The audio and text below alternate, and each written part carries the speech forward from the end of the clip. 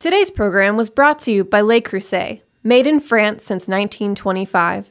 The first and finest enameled cast iron cookware and a favorite for generations. For more information, visit lecreuset.com. That's LECREUSET.com. I'm HRN's Communications Director Kat Johnson with a preview of this week's episode of Meat and Three, our weekly food news roundup. Fall is finally here, so it's time to get funky and devote an episode to some of our favorite spunky microbes. Fungi just provide this beautiful, whimsical lens on how the world works. They have so many roles. They're this strange and magical-seeming group of organisms, but they've got it all figured out. Should you eat the cheese rind? Can you eat the rind? These are like the biggest questions. We'll answer all of your questions about mysterious mushrooms and crazy curds. Plus, we'll give you a sneak listen to the newest season of Modernist Breadcrumbs. So tune in to this week's Meat and Three on Heritage Radio Network, available wherever you listen to podcasts.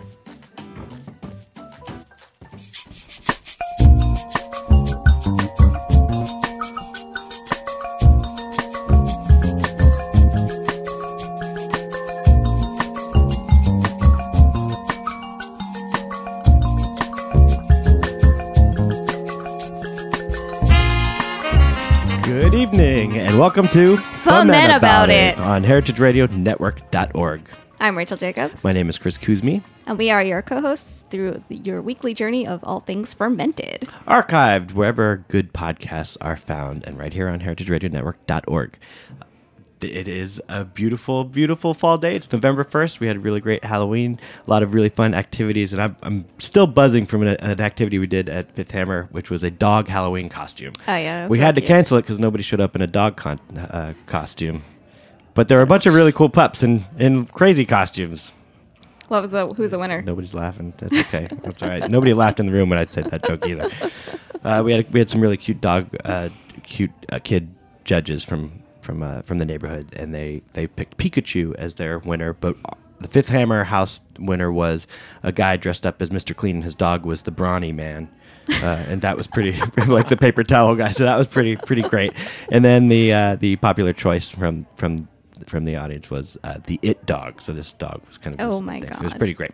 Anyway, but that's all in the past. There are things coming up that we're all excited about, and Rachel, what do you have on your agenda? So tomorrow starts New York Cider Week, which is deceptively about 2 weeks. So there's a whole bunch of really cool events. If you go to ciderweeknyc.com, you can see a whole bunch of them. There's a lot going on every day, including a bunch of cider pairings at Brooklyn Cider House, a kickoff party at Bad Seed, and Heritage Radio Network is doing an event called Co-Ferment, blending perceptions of cider, wine, and beer from 6:30 to 9 p.m. on Monday, November 5th. If you want tickets, you can just check it out on ciderweeknyc.com and see all of the other cool events going on there. What else is going on this week? Well, the American Home Brewers Association is celebrating its 40th year this year, and this upcoming Saturday is the 20th annual Learn to Homebrew Day. And there are a bunch of events happening all over the country that you can find out at homebrewersassociation.org. Man, this homebrew world is kind of what has brought us all together today, even on this show, and I'm thankful for all the flavors and just making life taste better and having more fun, and the people I've met. And anyway, learn to homebrew. It's never too late. Lots of stuff going on. And if you can't find an event that's actually happening near you, I strongly recommend having fun, trying it, going your way yourself. Check out howtobrew.com just by getting John Palmer's book and taking it right there. It's a great place to start. Or check out some earlier episodes of this if you need some inspirational fodder. Maybe we get into some things here. Just a little bit. Just a little bit. But also that same day, if you're in the neighborhood, at the Well, Brew for a Cure, one of the homebrew clubs, is putting on an event from Poor Standards of the Homebrew Club. They are in Richmond County, otherwise known as Staten Island. And they're they're putting on a really great event called Brew for a Cure, and it should be really fun. Ooh, I'm wrong. It's not Poor Standards, actually.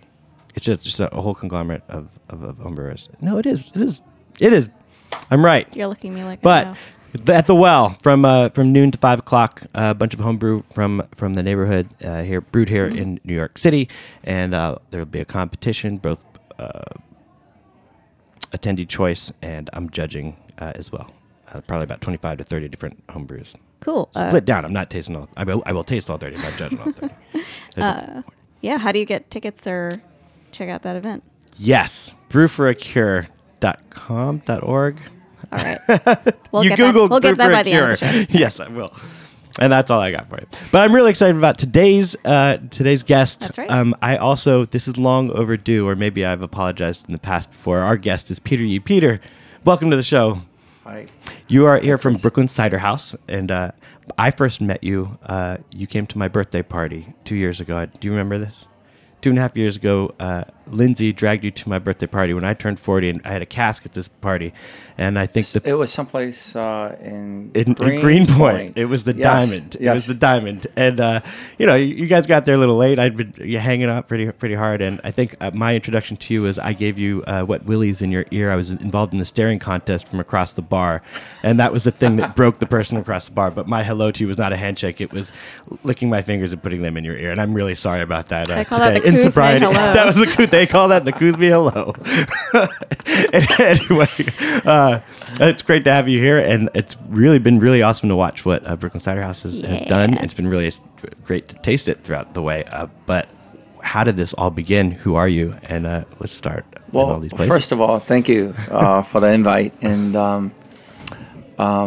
my story started about 5 years ago when I was on a wine trip. So I was buying wines in Europe and going around from region to region, tasting wines. And when I was at a wine region in the Basque region, so I often go to the Basque region to taste Chocolis, which is a very, very popular wine there that's very food friendly.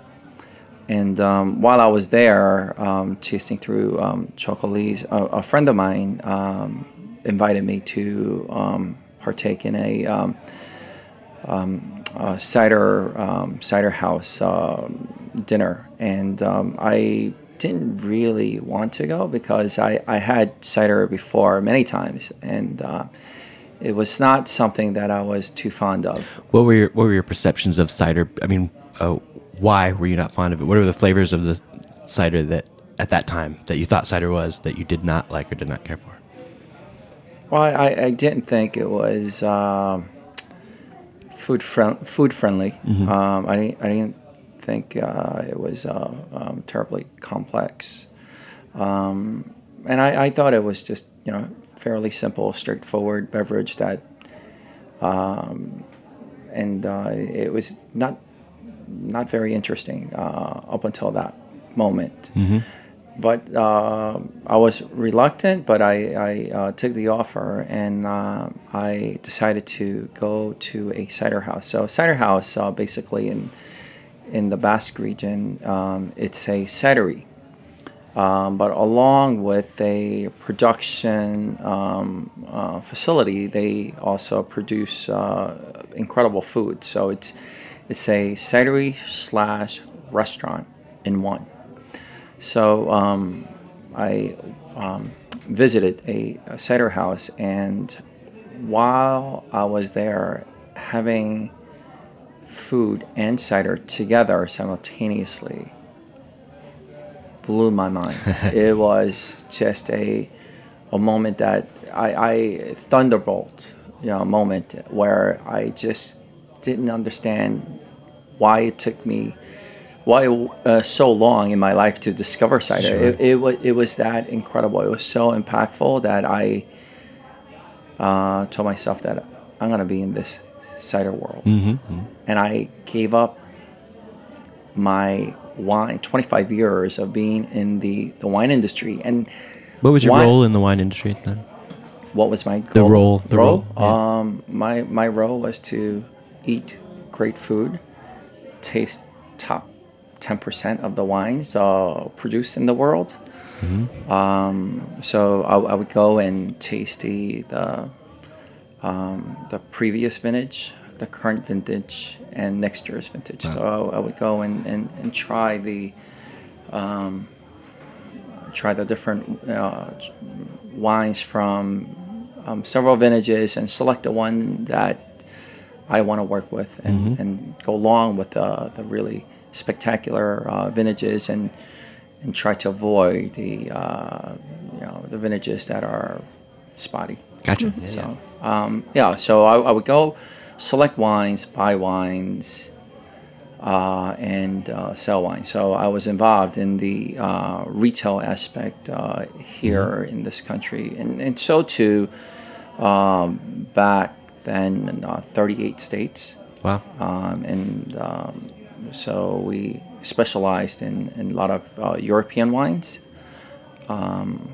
Spain was one of my fortes, so I loved Spanish wines, and some of the really age-worthy Spanish wines were something that was a special passion of mine. So we were the only game in town, 20 years ago. If you wanted to buy a 64 Lario Alta 890.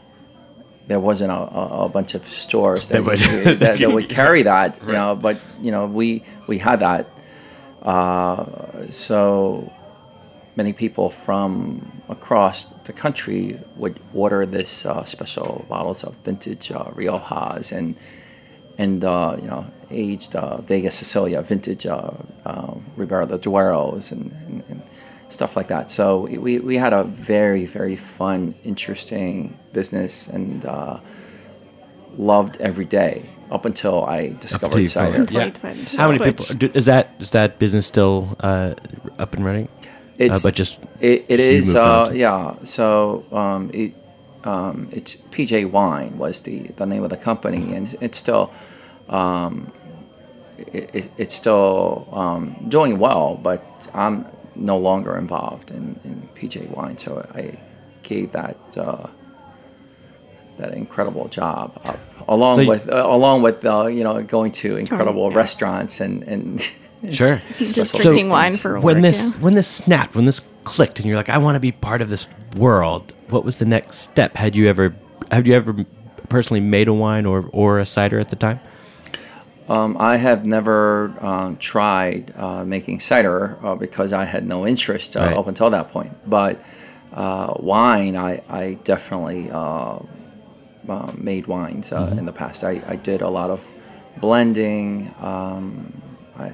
I made wine. I also own a vineyard in Argentina as well. So I definitely have some experience. I can't say that I'm the greatest winemaker, but I dabbled into. But the principles of fermenting and I think my specialty is probably blending because I'm a taster, so I think that blending comes very easily to me. Mm-hmm.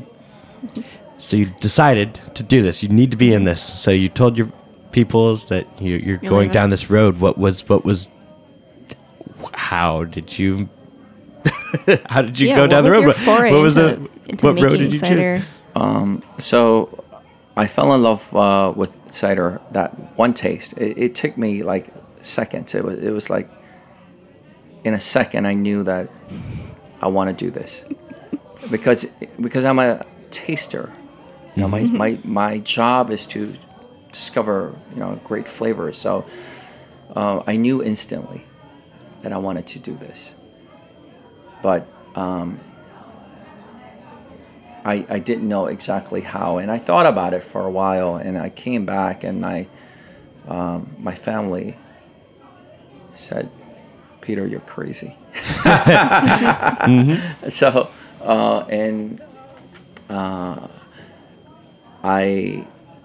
I thought, okay, it's not so different from making wine. And it pairs really well with food. So one of the things that the hook for me is the fact that the beverage, the cider, has to work really well with food. So it's almost as though I'm making a beverage that pairs well with food first, before Kind of working backwards. Yeah, before Before making a sip. making a beverage that that drinks well on its own. So Right. Yeah. So cool. anyway, so that component was very similar to wine. It also had lower alcohol. Cider has lower alcohol, so it's a little bit more friendly. So if you drink a bottle of cider versus a bottle of wine, cider is a little bit easier the next day. Right. So, but anyway, I came back and my family was like, "Are you, Peter? Are you serious? I mean, how good is this cider? Show me what you had." And I actually brought back some ciders, and I tasted them on it. So I tasted my wife, and I tasted my sister and my brother, and they all tried it. I poured it for them. They tried it, and they kind of looked at each other and said, "Wow, this is what you want to make." But I also knew at that point you can't do just a cider. If you do just a cider, the cider that we make, it's a very difficult cider to understand. And I think I told you before that I didn't like cider up until that moment about 5 years ago. I've had cider, the same cider as the cider that I fell in love with before. But I didn't see the merits of the cider when I had it on its own. Right. But it was only when I had it with the food. It's kind of like wasabi. If you've never been to a Japanese restaurant before, or never had Japanese food before, and someone offered you just a wasabi without the fish, without the soy sauce, would it be easy for you to get the wasabi? Right. No. Yeah, it's the same thing. I think with this natural cider, many of my friends that are in the wine business and in the cider industry tried the cider, and they didn't like it because it takes getting used to. Sure. People don't, normally get into, like bitter chocolate or like real coffee or wasabi or natto, or even beer or wine. It takes many tries to really understand it. And this cider for me, it's one of the things that I actually like is because you don't like it instantly. It takes tries, but when you get it, it's really incredible. So the experience that I had with the cider in the Basque Country is actually the same experience I had 25, actually 30 years ago when I fell in love with wine. So, I tried a bottle of Clos Vougeot, and it was just this Burgundy that I just got it. It was after so many bottles of wine that didn't really do anything for me. Then I tried this Burgundy, and it was just magic. It was like the first kiss. So it was so special, and I knew that I wanted to be in the wine business when I tried that Burgundy, and it's the same exact experience with the cider. So, do you remember what types of foods were at that first cider house? And you didn't start immediately with a food place here in Brooklyn.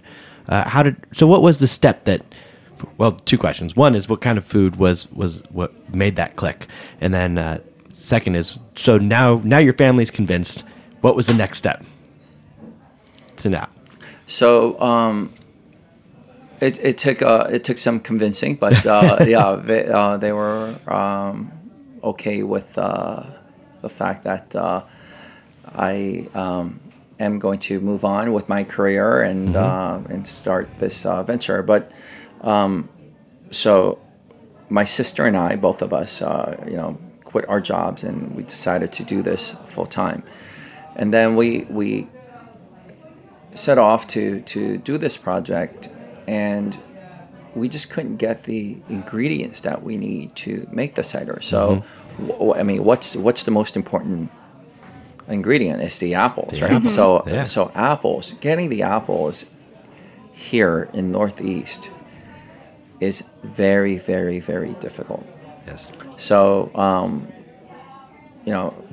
my sister and I went and, made phone calls after phone calls and, with no luck. And we decided to really plant our own orchard because that was the only logical thing. I want to make cider. I can't get the apples. Let me plant trees to produce the right fruit. So that kind of led me to a different area. And that now, not only am I making cider, now I have to be a farmer. Yeah. So, Yeah. And farming is, it's different. And I don't have any experience with, growing apples. I have some experience with growing grapes, but not with apples. It was very challenging. But we managed to plant 8,000 trees up in New Paltz, and I think we'll have some decent quantity apples in short time. So we actually before getting the land, we actually acquired cuttings and the trees. So we had the trees that were all set. So we got the cuttings and sent it to a nursery, and then we didn't have any place to plant them. Okay, so we were forced to find a home for these 8,000 trees. So, but you did up in New Paltz, and how many acres? It's 200 acres, 200 acres. And 100 acres is used for cultivating mostly apples, and then 100 acres is used for just wild land for keeping the native bee population up, and all the beneficials. So, insects and. So it's a nice balance there. And does by default do you become a farm? Aren't you under a farm license? Yeah, is that a default thing, or do you have to apply for? I don't know. We apply for. Side. Yeah, okay. we have a farm cidery license. Cool. Very cool. What kinds of apples did you plant, and how did you decide which ones to do, since you had no experience in cider making previously? After I fell in love with the cider from the Basque Country, I tried ciders from all over the world and trying to discover and understand apples. And I realized that it's actually not so different in cider as in wine. So I tend to like ciders that are actually high in acidity, and I like dry cider, and it should be balanced and structured. And structure comes from tannin. So I knew that I needed, two of the most important components is really acid and tannins, and you don't have that in the table apples. In the table apples, you get only sugar.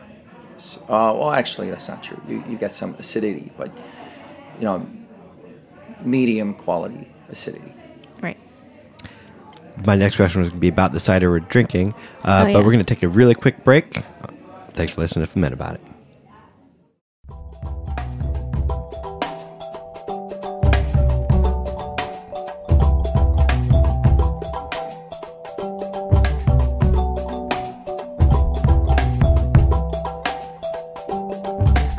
Today's program was brought to you by Le Creuset, the first to pioneer colorful enameled cookware over 90 years ago.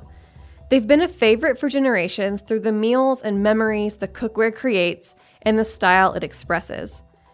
My name is Kat Johnson. I'm the Communications Director at Heritage Radio Network. When I'm not making food radio, I'm making food, and my favorite cookware is the 8-quart marine blue Dutch oven that never leaves my stovetop. Before we got our Le Creuset, the cookware we used most often was an antique Griswold cast iron pan. It didn't take long for me to realize how much I'd been missing enamel cast iron in my life. Le Creuset has the superior heat retention of cast iron, but paired with the unparalleled performance and ease of enamel. That means delicious food with easy cleanup. Head to lecreuset.com/HRN, that's LECREUSET.com/HRN, to see all the new products and amazing holiday gift deals. HRN listeners will get 20% off the new Le Creuset cookbook with the code HRN.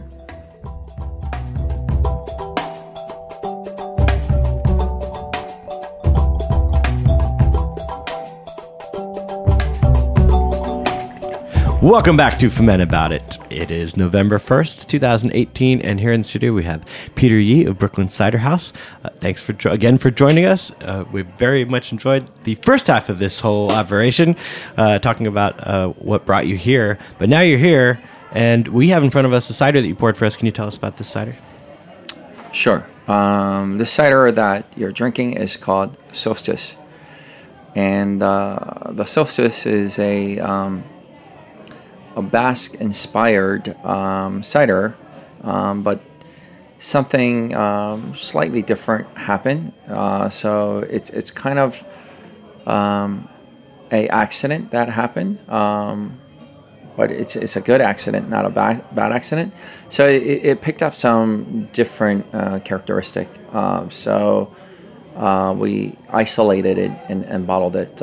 So it's a little bit funkier than your typical Basque cider, and there's definitely a touch of that bread that kind of comes through a little bit, but it's not huge amount. It's just a touch of bread, and we kept it under control. And it's a Basque cider with just a extra funk. Yeah, let's get into the nitty gritty a little bit. So what is a Basque style cider compared to any other kind of cider, and what exactly happened to this batch? I think that with the Basque style cider, typically the difference is it goes through a fermentation without the use of sulfur. So it's a very similar practice as natural wine. So during the primary fermentation, it's just we don't add any sulfites or anything else to it, and it goes through a very natural fermentation. So it can get a little bit funky. It's a little bit different each and every year. So you never really know exactly where it's going. And we try to pick it up whenever it's a little bit, if it goes too dark, too deep, then we try to either isolate it or we try to bring it back. At that point, when it gets really funky, we might think about adding some SO2. Okay. Yeah, so what's the process from start to finish? So start to finish. So basically, cider, you harvest the apples, you crush the apples, and you start the fermentation. So once you have the juice, you want to ferment it. So Basque cider, you don't add SO2. With the conventional cider, you'll add SO2. And the difference is that SO2 will kill off a lot of the natural yeast if you add it. If you don't add the SO2, then it kind of encourages the natural yeast to ferment. Natural yeast, how is that different from a yeast that you add? It gives off slightly different flavors, and the flavors could. Some people really like it, some people don't. It is sometimes unusual, and many times it's unpredictable. Yeah. So like what happened with this batch? Yeah, with this batch, it kind of went to the dark side, and we. I think in a beautiful way. I mean, I'm drinking it. I really enjoy the acidity and the funkiness in a balanced way. There's still some back sweetness on that kind of rounds it all out that I very much enjoy, and the carbonation cutting through. The carbonation is it's just natural carbonation. It's actually a still cider, so it's actually a flat cider, but it has just natural carbonation that on its own. Yeah, it's like maybe 1 volume CO2. Yeah, it's pretty nice. It's the acidity also that's kind of bringing it. Yeah. So how many different types of ciders are you doing then, like as Brooklyn Cider House? We have 5 labels, but we make a lot of ciders. So I would every year we'll make, I don't know,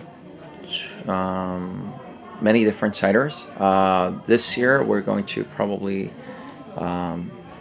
make 5 that for sure that we're going to make, and then we'll make somewhere between 5 and 20 different ciders that we may or may not. It's all like experimental stuff. So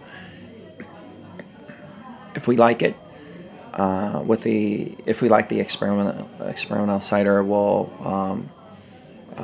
try it again the following year, and then make a larger batch. And if we like it again, then we'll either add it on as our regular cider, or just keep growing that production.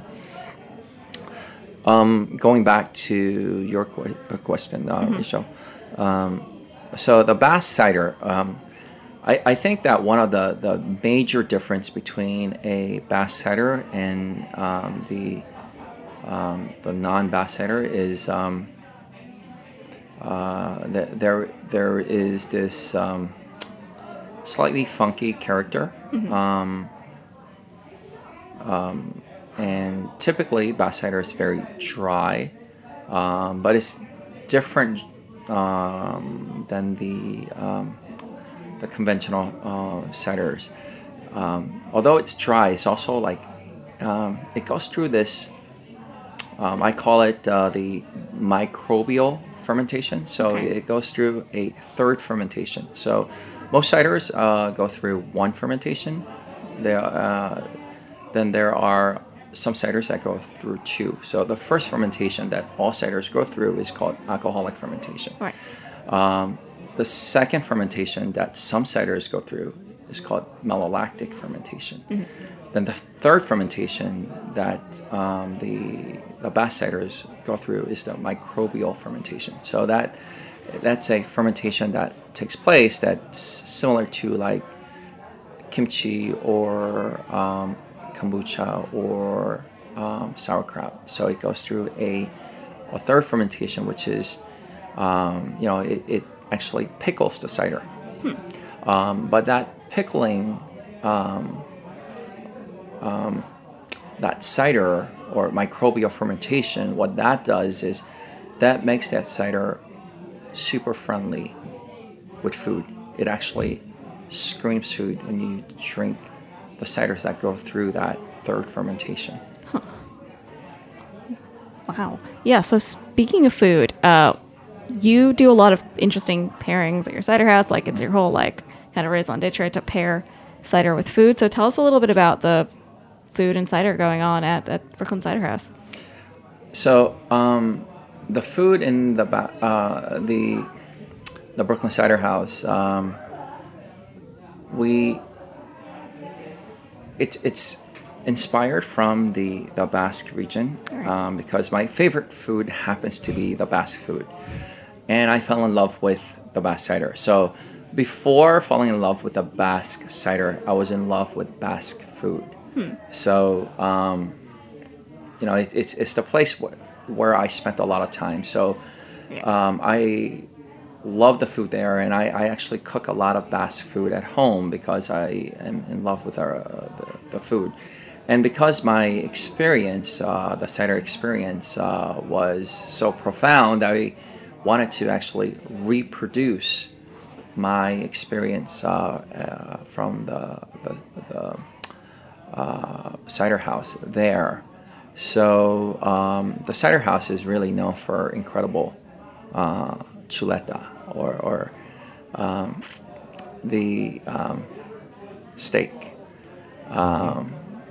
So we have a porterhouse steak that we grill, and it's just simple preparation. It's made without butter. It's a natural beef from Cedar River Farm. And it's just simply grilled with sea salt, and we use like Argentine style sea salt, and it's just absolutely juicy and tasty. It's spectacular, but also we do like tortilla de bacalao. Tortilla is not made with corn. It's actually it's kind of like an omelet. So it's an egg-based dish, and we add cod. Bacalao is dry cod, so it's a traditional way of preserving fish. So back in the old days, before refrigeration, it was difficult to store fish. So the Basque people have figured out how to store fish. And it's a lot of drying, salted, then drying process, and we use that the same bacalao from very cold waters from Iceland, and then we bring it in whole, and then we desalt it for 3 days, and then pick it by hand. And then we make a traditional tortilla de bacalao. So it's it's incredible dish. So the fish actually going through this drying process, it tastes like crab meat. So if you're into like crab meat, it's spectacular. So it's like egg and crab meat. Wow. I have questions there regarding desalting a dried salted fish. What is that process? Is it just to soak in water? Well, it's like space fish. You have to. It comes really dried and really super salty. Mm-hmm. So you can't just consume this, right out of the, straight. So you have to really start this desalting process, and it's basically you have to change the water. So you give a lot of water to this fish, and let it hydrate and release the salt, and you have to keep changing the water. Right. And there's I didn't know this, but I found out from the grandmas because I tried to get this information from like the restaurants, and they were like, no, we're not giving you this information. So I found out from the grandmas that the best way to desalt the bacalao is you have to keep the skin side up. So you keep the skin side up, and you change the water 3 times a day. So 8 hours a day. Oh my God. Change the water, and then 3 days you're good. But also there is an art. So not every piece is 3 days equal, right? So some are a little more, some a little less, and you have to play with that to really to figure out what is the optimal. So each piece you have to take a look at it and see, oh yeah, this is definitely a 3.5 day bacalao, or So we actually sort it, and then we put it in water, and then after 3 day plus, you have incredible bacalao. And then to that regard, we just discussed 2 different dishes, but you have 5 core Right. ciders. Sure. That's my Which ones question. would you pair with each one of these? Well, let's. There's also the vegetables. I love vegetables, and especially when it's in season. So we have this grilled vegetable dish that we serve with chorizo, or for vegetarians it would be without the chorizo. But it's grilled. We currently do like Roma beans, and we do Brussels sprouts and the whole garlic. Ooh, whole garlic roasted is good. Yeah. So carrots, and we're going to add. I think starting tomorrow, we're going to add some squash, because it's very in nice. season It's now. the season, so yeah. Winter So squash, yeah. we have that. We also do a cheese course with walnuts. And I love cheese and walnuts, and most people don't know how to eat a whole walnut. We don't serve walnuts that's already deshelled. deshelled. We serve the yeah, whole. you gotta have so, to get a nutcracker. yeah, and Work for we it. I think it's fun. It a whole is lot totally of fun fun. to learn how to break open a walnut. I have small hands. Yeah. I like my walnuts deshelled. But yeah, so what would you of your ciders? What would you pair with those particular foods? and why? Yeah. What's happening there? Yeah. When you have the experience there with the prefix menu, you're having all different forms of the raw.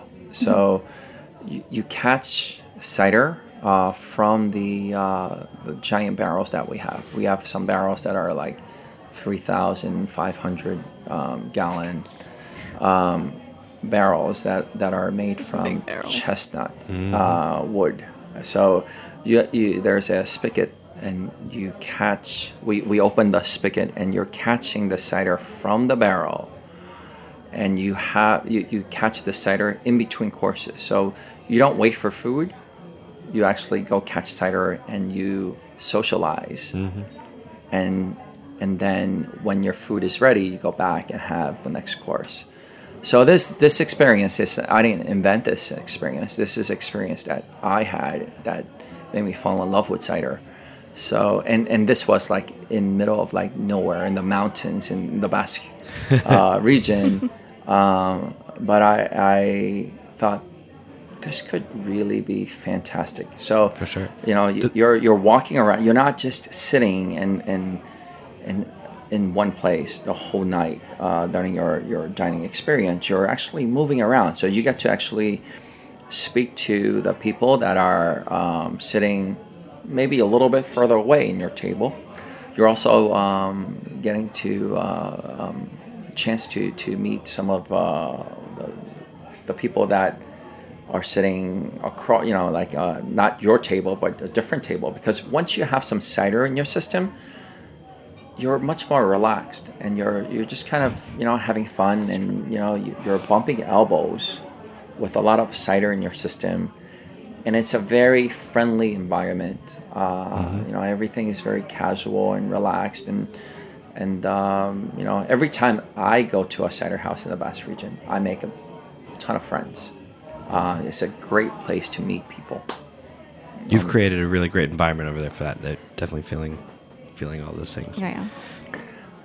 So when you do that course, you've got these different ciders going on per course, right? Some of the ciders you have are a little bit more acidic than others. This one's funkier. With the meat, what characters do you like going through that? With the meat, we currently are serving the cider from the name of that cider is called Goldilocks, and the Goldilocks is actually it's at a really great time right now because it's the ripest cider, and when I say the word ripe, I think people don't really understand what I mean when I say ripe. It doesn't mean that the apples were really sweet when I harvested them. Right. What it means is the third fermentation is really at the right time. Mm-hmm. So it doesn't need to. It doesn't need any more time. So you're drinking it at the optimal time. So it's actually just before bottling. So yeah, typically more tart ciders go well with meat, and it's really incredible how well the cider and the steak works together. Like I would not, if I was not in this business and you know and I was in wine and someone would tell me this, I would not believe them, because like I don't want to be drinking white beverage with this dark red. red meat, but it works so well. I don't think red wine would work better than this cider. I mean, I can certainly say with some confidence that it's just as good as red wine, if not better. Yeah. We often do not often. Mary and I used to do a lot of food and beer pairings, and we're still doing that. Still but do we that, used to do occasionally we would do like maybe once a quarter we would do a wine versus beer kind of course thing. So Mary and I would pick our beers for the courses, and then a different wine person would do the wines, and we always won, of course, because I think beer is better with food, and apparently so do the people we were dealing with. But I have never done it with cider, or not with that sort of intentionally. So I'm not throwing down a glove and challenging it all, but I'm excited. Not yet. What next for the cider house? What are the moves? What's going on? So you have the cider house that you've built here in Brooklyn. How old is it? And the reaction has been amazing. It's been beautiful. We opened it December of 2017.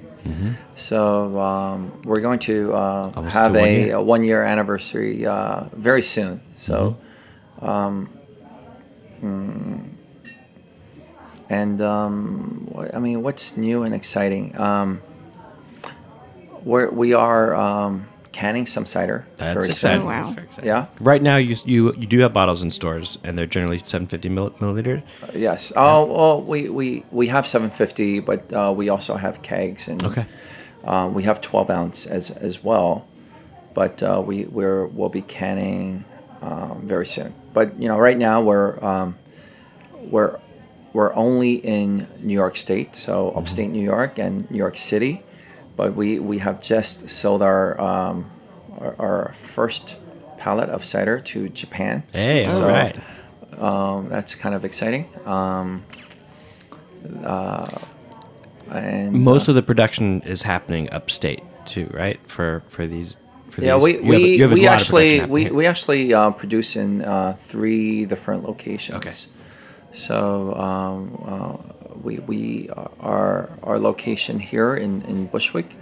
We also make cider up in Geneva and also Lafayette. So 2 upstate locations and 1 here in Bushwick. Can you visit the locations? You can visit your orchard, right? Well, you can certainly. I mean, we certainly welcome you here in Bushwick, but the other locations are just productions. Well, it's not our space. Oh yeah. Sorry. So it's a rental. Yeah. But the orchards or the in New Paltz. Right. Oh, the New Paltz. Yeah. And New Paltz, we're going to also, we'll definitely make that into a cidery as well. So it's a place for production in the future, but it's not ready yet because all the equipment from there we have moved to Brooklyn. Okay. Oh, wow. So Okay, there's got it. no equipment there now at this time. Take it. So in a few years, I'm sure that's going to take place. I've only seen pictures of the big red barn. Oh, yeah. So up at the orchard, what you can find at the orchard is lots of apple trees, and the baby apple trees, 8,000 newly planted apple trees that should start producing maybe next year. That's There's a we actually do a some food there. There's a pavilion, so we do wood fire foods. We try to we attempt at making some pizza out there wood fire, and we do some simple grilled foods up there, yeah. Oh, the other thing I wanted to let you know is during the cider week, we are having this incredible tasting on Sunday, the 11th. We'll have a bunch of people from the cidery, around 20 different cideries. So they're going to show up. And you're doing that at the Brooklyn Cider House. House. I did read about that. Yeah. I think at 1100. going. Yeah, Yes. in Bushwick. So, Yes. And it's free, right? It's free, and it's I think it's 11 to 4. Oh my god. Yeah. Yeah, that's gonna be awesome. Gotta get there at I'm 9. excited. Try to get there early because I can't guarantee, Not if you being come late. capacity. So, yeah, that's happening. And then in the evening time, there is dinner where we're going to do, cider food and cider pairing. So it'll be more kind of attention to detail type of food, but and with a lot of really special ciders that really everyone's bringing. Yeah, Very that excited sounds about really great. We're just about out of time Yeah, with all of this. Yeah, so Peter, where can people find you on the internet, or people find your cider house on the internet, or wherever? Oh, also, where is it located? I know we said Bushwick, but The location is 1100 Flushing Avenue. Our website is brooklynciderhouse.com. And you can find us on our website. There's a list of all the different vendors that carry our cider. Right now, it's really only available in New York City. New York State. New York City and state. Thanks for doing what that's you what do. you do. Oh, and I have if you want to check out Brew for a Cure, it's at it's brewingupacure.org. You could also go to thewellbrooklyn.com. They have all their events You can there. also Google Brew a Cure. Brew for a Cure. All right. Thanks for listening Thank to you Ferment so About much. It. Peter Yee. Cheers. Ferment About It.